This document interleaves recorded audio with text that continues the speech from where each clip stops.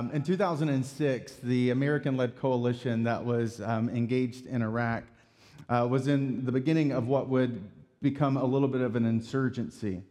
ISIS, this small little fractional terrorist group, was starting to gain steam in Iraq, and in an attempt to both retrieve and remove American soldiers from the combat scene, there was a recognition that if the American-led coalition doesn't strengthen and equip the Iraqi security force, then the Americans were never going to be able to leave Iraq. And this was something that dominated our headlines in the time before ISIS was starting to gain steam. But in this tiny province that still, for the last 10 years, dominates the news cycle, the Anbar province, was a strategic city. This strategic city that has been the site of battles again and again and again and again, Ramadi. It's a city that most of us have never heard. We've never even imagined wanting to visit there. But for the last 10 years, it's been a center point of this struggle for the Iraqi people trying to regain control from some of the terrorist forces that were unleashed in the wake of the kind of Iraqi invasion. And this force of ISIS, actually, even in that time, had a stronghold in the city of Ramadi. And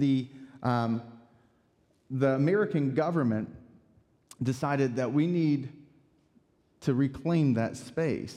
And so what they did, and this is, I have to be honest, I have a bit of a man crush, if you want to call it that, on Navy SEALs. I think that they're incredible.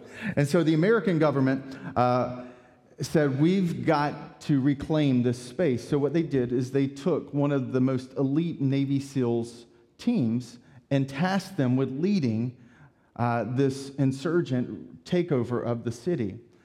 And at the time, a guy named Leif Babson was over this elite sniper team division of SEAL Team 6. And in fact, within SEAL Team 6, there were two elite sniper teams. One of them actually had Chris Kyle, who would later become known as the American Sniper.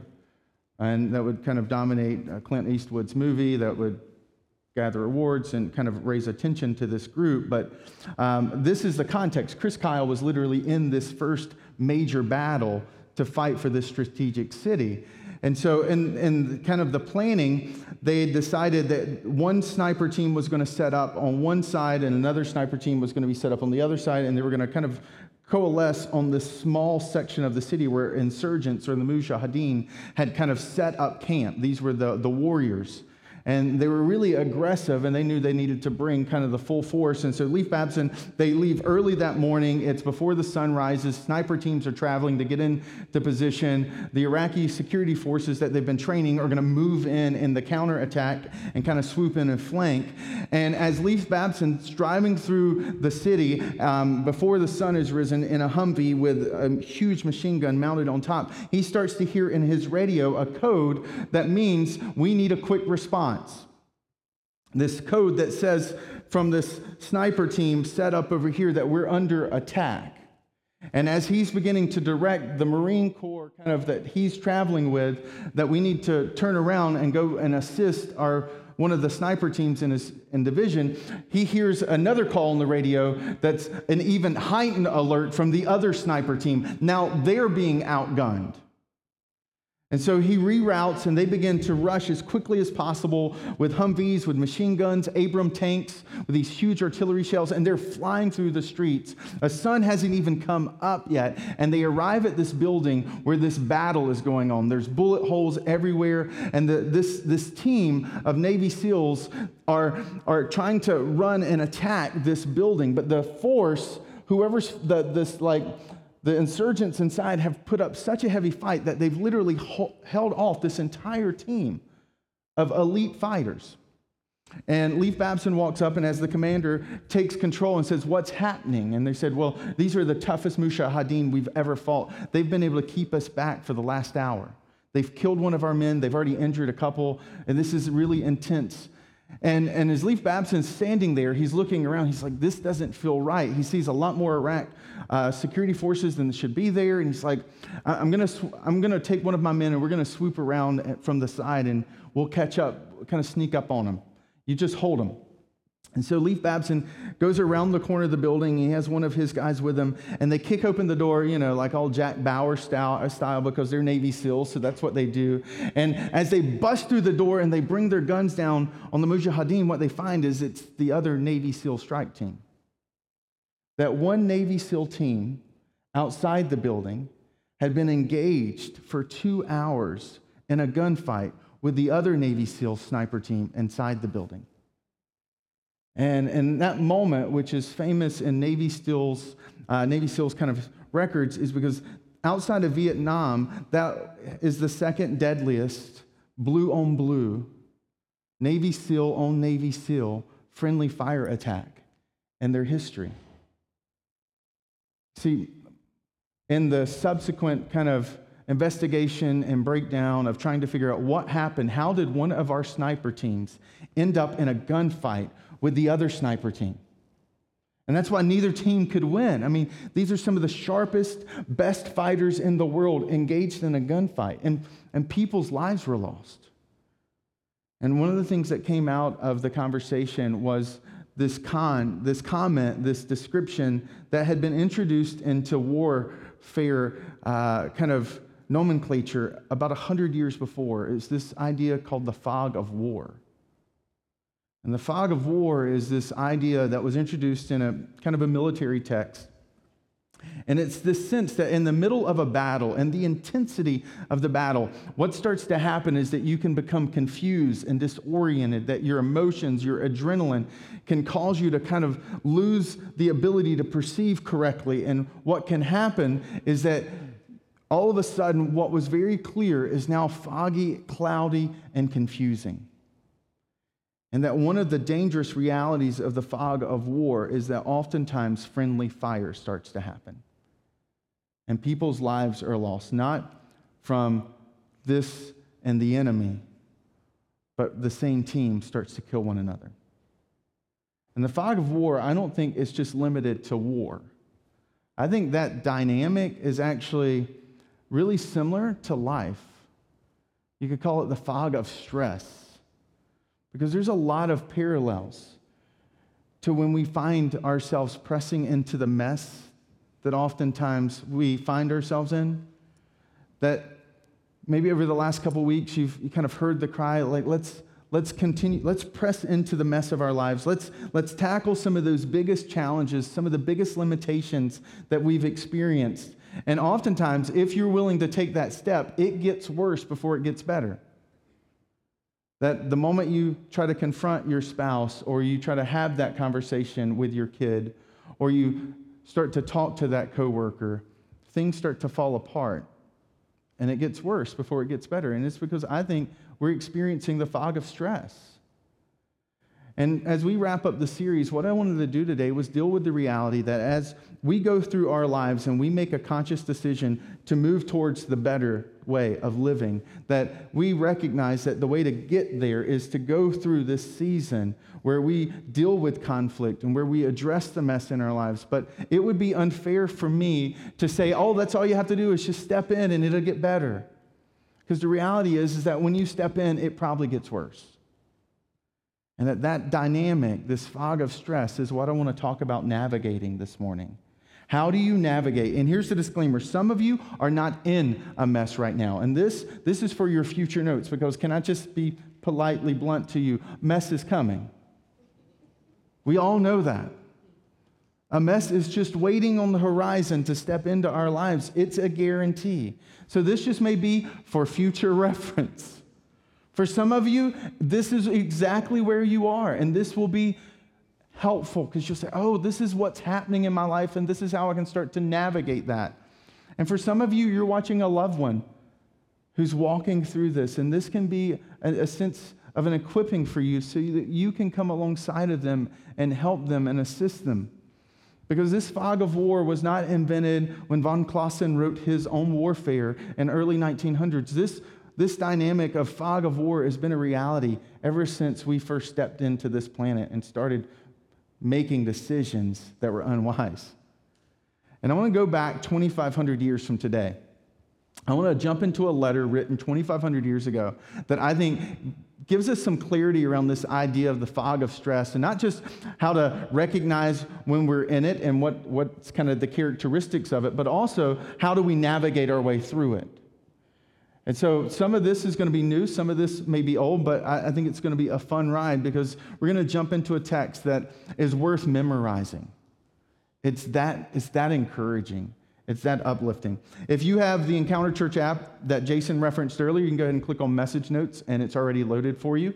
If you don't, you can feel free to download it, and you'll find that while I'm speaking, the text that I'm referencing at the time will actually be on the screen behind me. But it's found in Isaiah chapter 40. And Isaiah is an interesting book. It's written, like I said, about 2,500 years ago. The time frame is a really tumultuous time frame. It's a really challenging time frame. And the people are going through what can only be characterized as a mess. Probably one of the most intense messes that any of them had ever gone through their entire life. You see, in chapter 40, what you have in a time frame wise is that these people, the Jewish people, have been led into exile. And what that means is that they, as a nation, had been attacked by foreign forces. And these foreign forces were not just destructive, but they were deliberate in deconstructing too. They wouldn't just come in and defeat you and then leave you, and you were in kind of like under their mantle and you had to operate as one of them. They would actually come in, defeat you, then they would cart you all back to their land. It'd be forbidden to speak in your native tongue. They would start to deconstruct your language. They would take your children and they would put your children through their schools. And the goal was not just to defeat you, it was to eradicate you as a people forever. That was the level of tenacity that the foreign invaders that Israel finds themselves engaging with is happening at this time frame. Like literally the Jewish people, if you ever see modern Hebrew, to get nerdy for a second, that's in the Aramaic script. Prior to the exile, the Hebrews had a different way of writing. They literally lost their alphabet during this time frame. They almost lost their identity.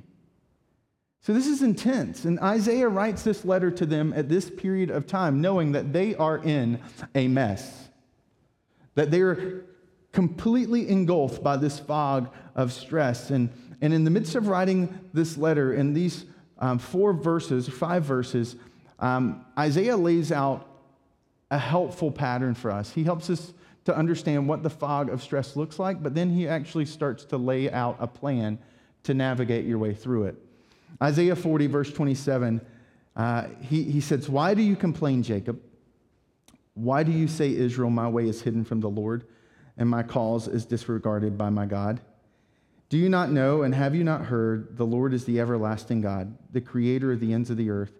He will not grow tired or weary, and his understanding no one can fathom. He gives strength to the weary and increases the power of the weak. Even youth grow tired and weary, and young men stumble and fall, but those who hope in the Lord will renew their strength.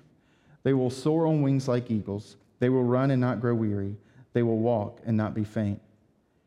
You see, in verse 27, he kind of lays out this conversational, it's an imaginary dialogue based on the reality of where these people are. And they begin the dialogue with complaining, with kind of saying, God has forgotten us. God is not even aware. And in verse 27, what you see is a snapshot of someone who's caught in the fog of stress. And maybe you don't necessarily resonate with the words they use, but if you're in the middle of that fog of stress, you do resonate with the attitude and the confusion that caused those words to spill out. You see, when we're in the fog, what happens is it's a lot like being in a real fog. Things get cloudy and they get confusing. And one of the things that gets confusing is emotions. I don't know if you've ever noticed when you're stressed and you're in that season or you're walking through a difficult time period, stress gets overwhelming. And the first thing that starts to get clouded is your emotions. See, the healthy tendency is that you have emotions. But when you're in the fog of stress, your emotions have you. And that's a different world to live in, isn't it? It's one thing when you have emotions. You've got anger, you've got frustration, you've got happiness. It's another thing when you're at the control of your emotions because they have you. And it starts to get a little harder to control them. You notice it typically in that you're overwhelmed. The smallest thing just feels crippling to you, right? You're in this overwhelming place, and then you're at a restaurant and they get your order wrong, and you cannot believe it, right? And you just feel it coming up. And all it is that they give you a baked potato instead of a sweet potato that's been baked. I mean, that's all. But no, you alert the press, because what's about to go down here needs to be witnessed by people. Because this is an injustice. This is a travesty. And your voice gets louder, and people start looking like, did someone spit in the food? And it's just, no, you just got a baked potato. But you know what I'm talking about? It's like you're already stressed. That one little thing breaks you. And you and I have experienced that. And that's one of those like indicators that you are in fact in this fog of stress. And it's not just the overwhelmed thing, it's the overreactive thing that comes with it. And that it starts to kind of bubble up inside of you, and you're frustrated and you can't believe. It's just like this small thing gets so big, and you find yourself screaming and getting louder, or just doing the opposite and just wanting to retreat further and further and further and feel more and more defeated. There's just this overreaction, this overwhelmingness. And it clouds your thinking, right? It's communication. Have you ever noticed it's really hard to be clear in communication when you're overwhelmed with stress? Like, I've never had an argument with my wife that is clear and simple when we're both stressed.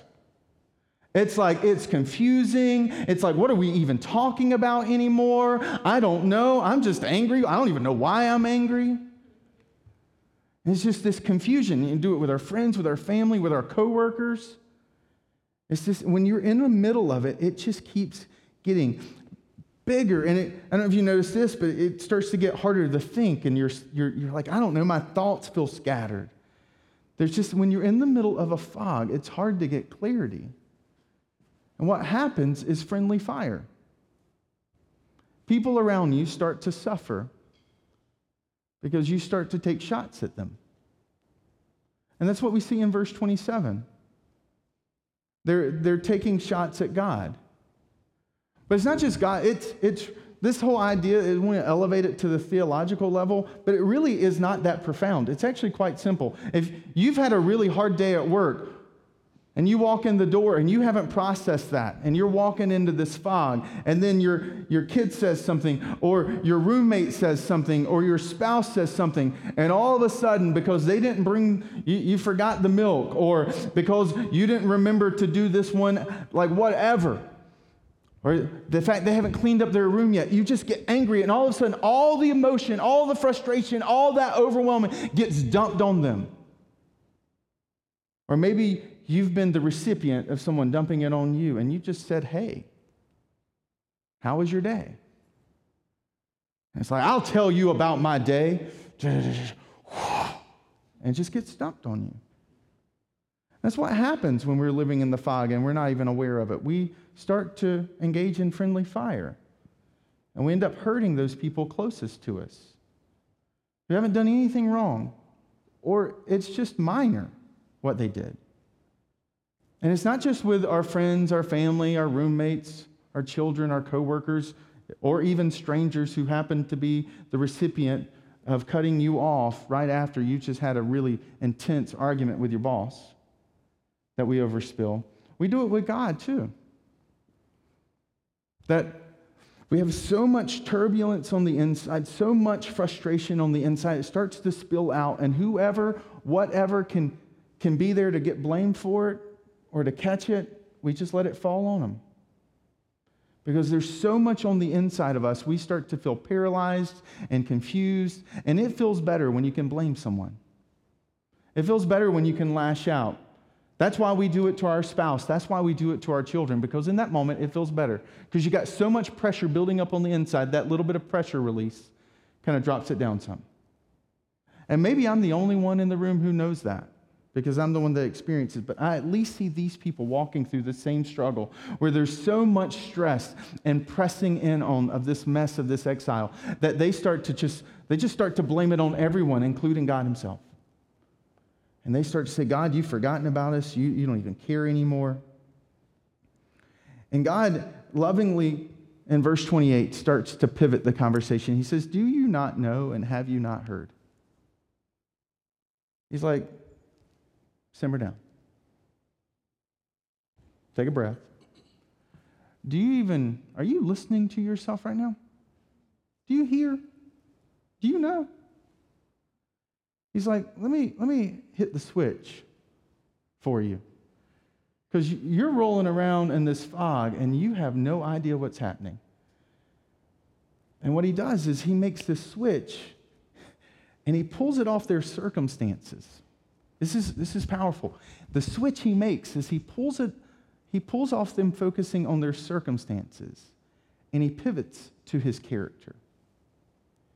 He says, let's start all over. Hey, I'm God, the everlasting one.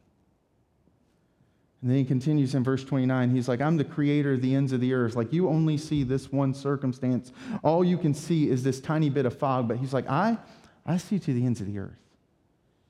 He's like, I'm not tired. I'm not weary. And in my understanding, none of you can rival. That he makes this transitional switch for them. He hits the bulb, and it's actually really helpful. Here's the first thing that's just being aware of. Just learning how to recognize being in the fog of stress is the first thing. Because if you're driving down the road and you hit a patch of fog, you can't keep driving the way you've been driving, can you? That doesn't work. Because all of a sudden, you're in a different place with different challenges, with different pressures. And what do you have to do? If your car has fog lights, you turn them on and you slow down. You've got to adjust. You adjust your expectations. If you thought you were going to make it there in 15 minutes, nope. It's 20 now. Because you've got to scale it back a little bit. And God's wanting to help them make that switch. He's like, let's turn on your fog light and let's transition to realizing we're in a different place. And in the fog, you've got to think differently. He says you've got to switch from confusion to clarity. Most confusion when you're in the fog is rooted around in your focus and your circumstances. Most of us fall into this trap pretty easily, that most of us are like stress indicator, our happiness indicator, our confidence indicator is completely tied to our circumstances. How good's job, how good's home life, how good's dating life, how good fill in the blank. My checking account, how good the stock market is going. All of it's tied to our circumstances, which when our circumstances is good, works out. But the problem is when you have your trust in your circumstances, when that's what you're rooted in, it makes it easier to go into the fog. Because what happens when you lose your job? Or what happens when the stock market goes down? Or what happens when you have an argument? Or what happens when your kids look at you and say, I hate you, and all you did was ask them to clean their room? All of a sudden, all this like nice, polite things that you've built your circumstances have imploded on you. And now you've gone from hope because your hopes and circumstances to hopelessness because your circumstances just fell apart. And he's like, quit thinking about your circumstances. Start thinking about my character. Let that be your reference point. Change the way you think. Let me be your starting point and your reference point. Let me be the light that pierces through the fog. Let me switch your confusion and give you clarity, because when your hope is in his character, it doesn't matter what the fog is, you have a light to shine through it. And I know that's a subtle thing, but I'm telling you, that's a game changer by itself. Just learning to recognize, wait, I put a lot of hope and trust in my circumstances. But if I pivot and put my hope in him, then my circumstances, I don't rise and fall based on that. Can I just get real? I discovered a lot of people's hope a couple Tuesdays ago. Because a lot of people had put a lot of hope in what happened on Election Day. And you see the end result of both sides. But I slept good Tuesday night, not because I'm not concerned, but because my hope's not in my circumstances. It's in the character of God. Yes, I see the fog, but I got a light. Yes, I see my circumstances, but he sees it all. He's not surprised. He's not caught off guard.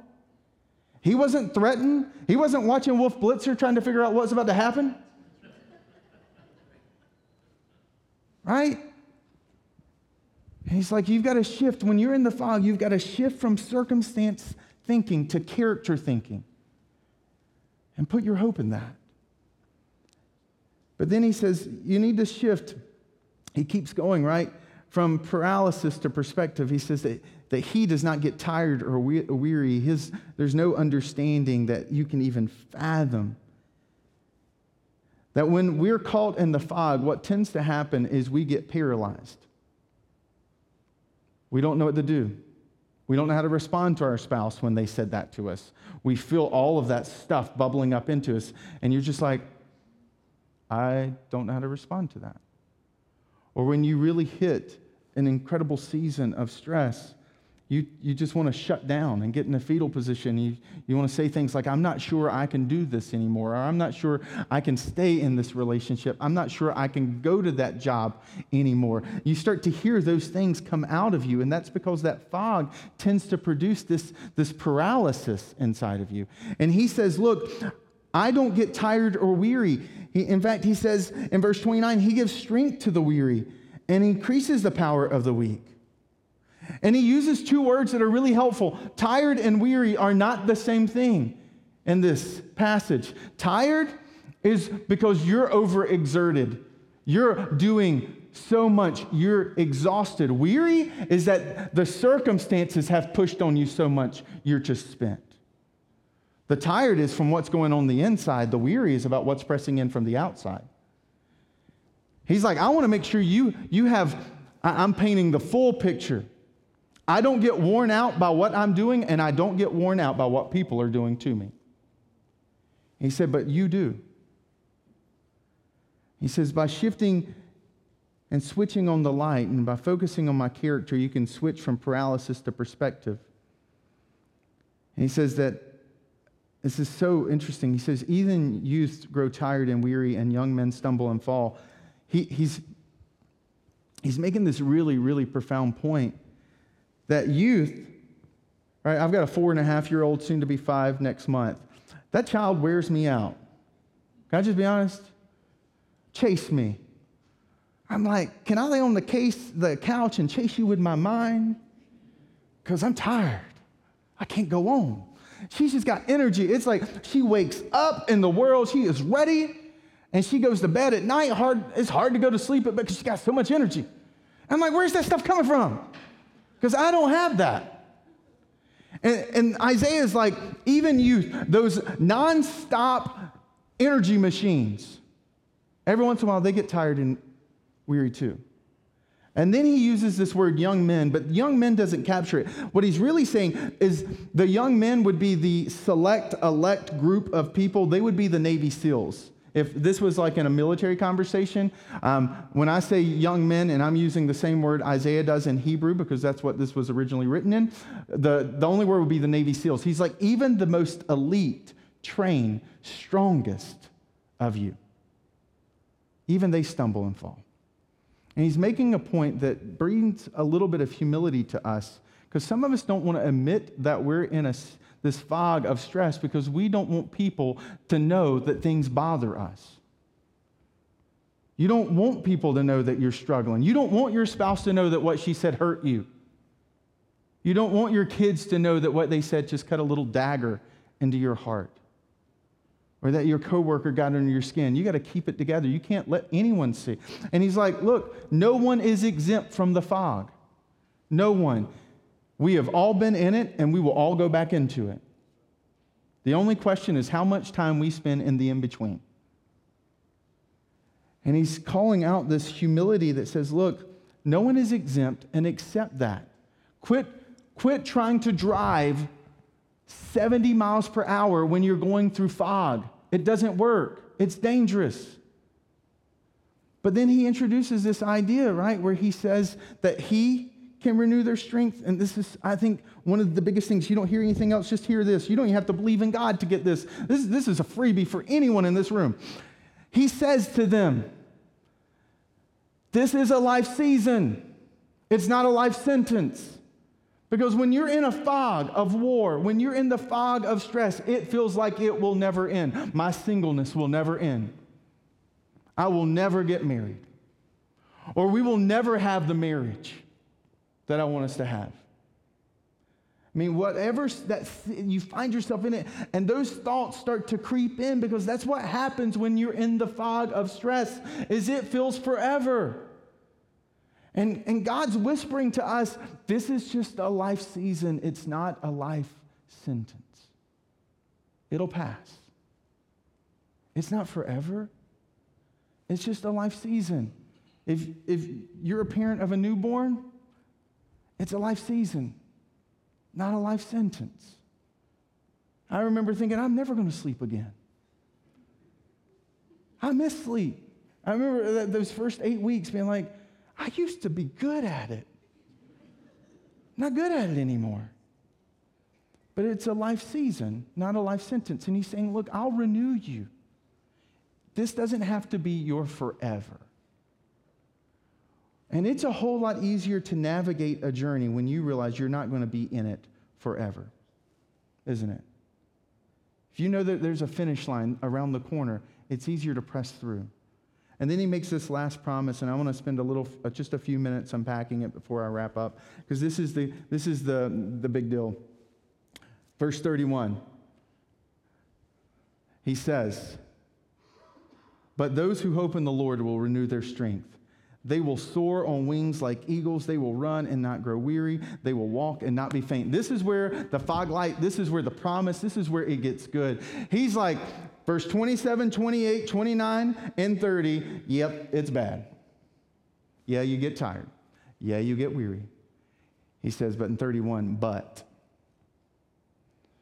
And it's like, this is a big but. This is big.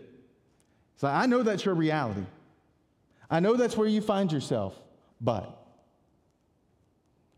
which is good, because it's not permanent. He says, I will renew their strength. I will allow them.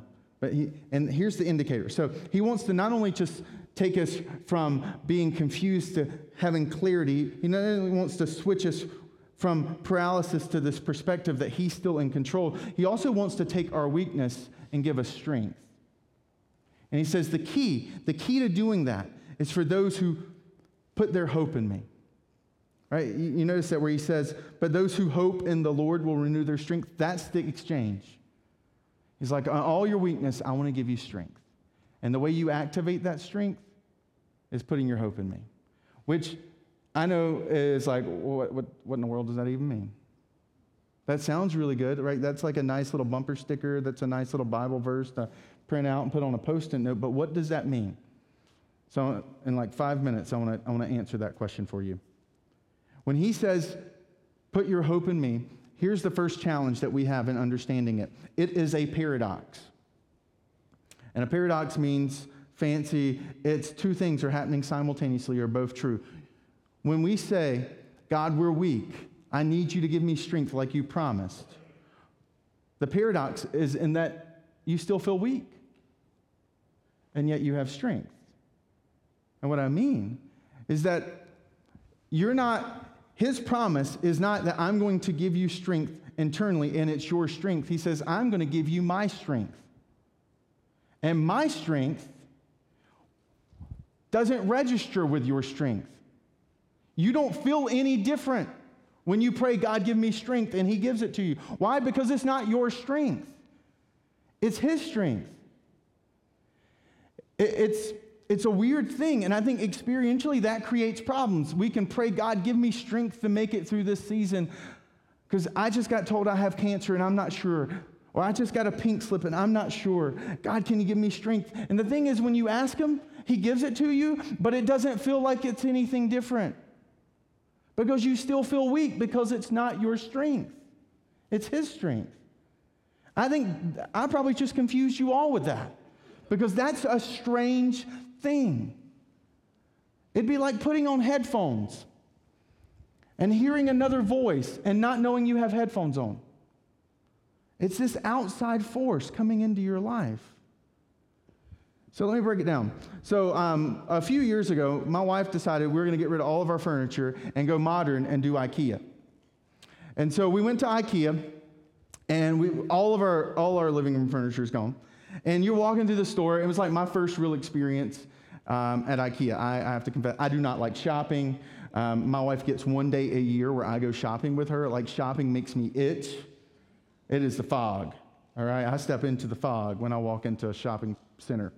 And so I'm in IKEA, and IKEA looks good. You've got all these beautiful sets. You walk in these living rooms, you're like, that is awesome. I could see that being, oh, this is even better. Oh my goodness, look at that couch. Man, look at the price, right? And you start to get excited, and I'm like, do we just get it delivered? Like, how does this work? And no, we got to go to the warehouse. We got this long running sheet of all these things we want. And so we walk into the warehouse, and it is like this multi-story, massive facility. And then you kind of begin to navigate your way, and 4 hours later, you come out on the other side, and you have 27 boxes for like 3 items. And it was like, I showed up with my Buick. I wasn't prepared. But now I'm a man, and I'm an idiot, and I'm convinced I can get all of that into the Buick. So I'm like jamming things in and be like, no, Ella can sit on boxes. She doesn't need a car seat, right? And you're just jamming things in. You're strapping things to the top of the car and saying, as long as I don't make a left-hand turn, we can make it home. Right? And you get all that stuff jammed in and shoved in, and then you get home, and then you open it up, and there's 27 boxes, and you open it up, and you realize 2 things. One is that a caveman wrote the instructions. You're like, why are these cave drawings? What is up with this? Like no instructions. It's literally caveman drawings. And you're like, okay, I'm gonna go get my Phillips head deal and my drill. I'll be okay. And then you realize they put these weird hex bolts and then this weird S-shaped thing that's supposed to put together all of it. And it's like 127 bolts will construct this. And they give you this S-shaped hex bolt. And you're like, what is that? And so I start putting things, and you got to go in sequential order, box 1, box 2, box 3 to get that. And so I'm like going through, and by box 2, my hand is like disfigured. I'm pulling muscles I didn't even know I could pull in my hand. I'm like, I didn't even know that was a muscle, and it hurts. And this is me. And then you go left hand, and you make it to box 3, but now your left hand's disfigured. You can't even use your hands anymore. And at that point, I start to hate IKEA. Because I'm like, we don't have any furniture in our living room. Our living room is that. And so we have to go back because the next day there were more things. And I'm like, oh my goodness, I hate this store. And while walking out, I noticed that they have some drill bits for that little stupid screw that's in all their boxes. And so I'm like, oh, I buy it. And I get home, and I'm a new man. My hands are still like this, and I'm driving like this. But I walk in the door, I grab my drill, I put the bit in, I walk up to the first box, and it's like, Z, Z, Z, Z. And then box 4, box 5, and an hour later, everything's starting to come together, and things are looking good, and my hands feel good. And what I have done is I have experienced the dynamic that Isaiah is presenting to us. That I was able to do far more than I thought I could do in my own strength because I was depending on an outside power to do it for me. And that's what I mean because of the paradox difference. As when I'm doing it with a drill, it makes sense. And what Isaiah is saying to us is, look, I will give you access to my power. You just got to trust me. And by faith, access it.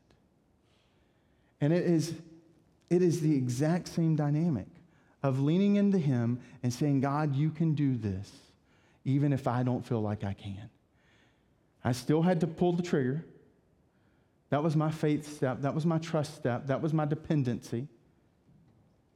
And for some of us, where we are right now, what this passage looks like is when it gets practical, it means that we don't walk away from our marriage even though we feel like it's dead. It means we press into it a little bit more because I may not have the power, but I can pull a trigger and gain power and gain access to strength that's outside of me. And that means in the heat of the argument, I am not going to turn and walk out like I've done before. I'm going to stay and I'm going to stand and I'm going to speak in love. And when you start to practice this, when you start to learn that you can't walk one more step and then you say, God, but I know you can, and you take that next step and you find even though you're tired, you're still able to do it. When you start to do that, what you start to do is you start to learn how to walk in faith. And here's the crazy thing. This is why it's a paradox, is because the entire time you're doing it, you will not feel like you're doing it well, because you'll still feel tired. You'll still feel exhausted. You'll still feel overwhelmed and overspent. But all along, you keep pulling that trigger, and things start coming together. And soon you get on the other side of the fog and you look back and you realize we did build a better marriage, or I did build a better relationship with my child, or I did build a better financial position for my family, or I am in a better career path. But you have to keep walking and pulling and walking and pulling and trusting and leaning and moving and going. And by doing that over and over, each one of those faith steps is building something far bigger than you can realize. That if you're single and you're in this season and you want this husband or this wife that has this character, and you're like, all that keeps coming in front of me is scrubs, are losers. And you're like, I got standards, but I also have dreams. And what that looks like with that step and that pull is to say, I'm not giving up on my standards. And God, by faith, I believe that you can meet my standards. At the same time, you can satisfy my desire. And you keep walking through that season. That's what Isaiah invites us into, that in every area of our life, we have an opportunity to engage by faith.